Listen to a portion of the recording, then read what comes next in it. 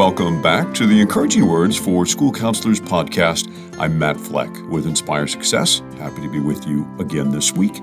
Sending positive vibes to everyone as we wrap up the month of September and continue moving through another bizarre school year with everything from school board protests of CRT to monitoring school bathrooms because of the latest TikTok craze.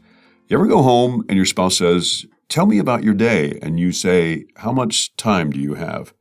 In the category of surviving craziness comes today's story from Chloe Benjamin, who is a professional school counselor, most recently providing career coaching to students at the University of North Carolina. Like many of us during COVID, Chloe did a great portion of her work from her home office, and that's where the story begins. We're all working from home, or most of us are working from home during COVID. And I am working with a student, as usual, just going about my work. We're having a conversation about what the student is going through. And the student's sort of getting a little emotional. And at that same moment, I feel the sort of presence to my left side. And to my left side is my window. I turn my head.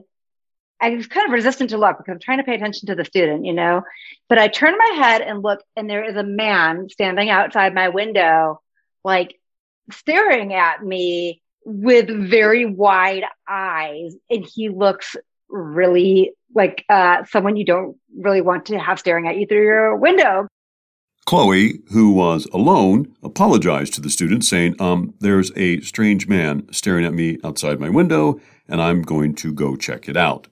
I go to my front door after giving the student my general contact information to make sure that I'm safe.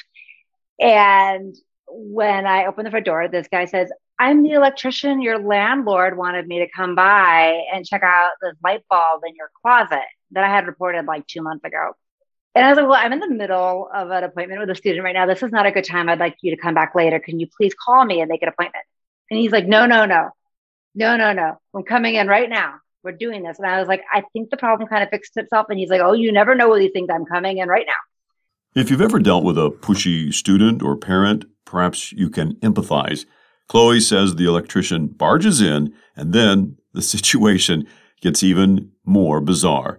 And he's like, "You're talking to a student. I want to talk to your student. I heard you work at UNC. I love UNC. I'm going to talk to your student." I was like, "No, this is not appropriate. This is a confidential meeting with a client. You cannot talk to my student." The electrician moves in front of Chloe's computer and waves at the student, which is when Chloe has had enough, says, "No, this is not appropriate. You need to leave the room now," and leads the electrician to the light fixture, telling him to let himself out when he's done. About 5 minutes later, I'm continuing my conversation with the student. The student thinks it's funny. Students are very gracious about real life entering our worlds during the pandemic. But then he comes up behind me and he says, "I'm going to talk to the student." And I said, "No, you're not." He said, "You're so serious." I'm talking to the student anyway. And he takes out a flashlight and he's like, "I'm going to do Morse code." So he starts flashing his flashlight at the webcam from the other room. And he's like, "I'm doing Morse code for help because you're too serious." And I was just like, "You have to leave. Go now." Finally, the electrician did leave, and the student, well, he thought it was hilarious. This is just one of those stories about the crazy things that you can never expect. And I think probably a lot of counselors have similar stories where maybe they were at home and something happened that was a little over the top, that's very memorable. I think what Chloe is saying is a challenge. Maybe you have a story about an online experience with students or a bizarre electrician that can top Chloe's, and we would love to hear it. The fastest and easiest way is to go to our online sound booth at inspiresuccess.org/soundbooth, where you can quickly record it there, and then we'll compare.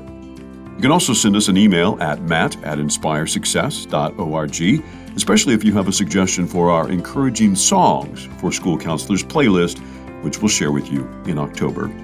Thanks, Chloe, for your story, and thanks, everyone, for listening. Stay strong, stay sane. We'll see you next week.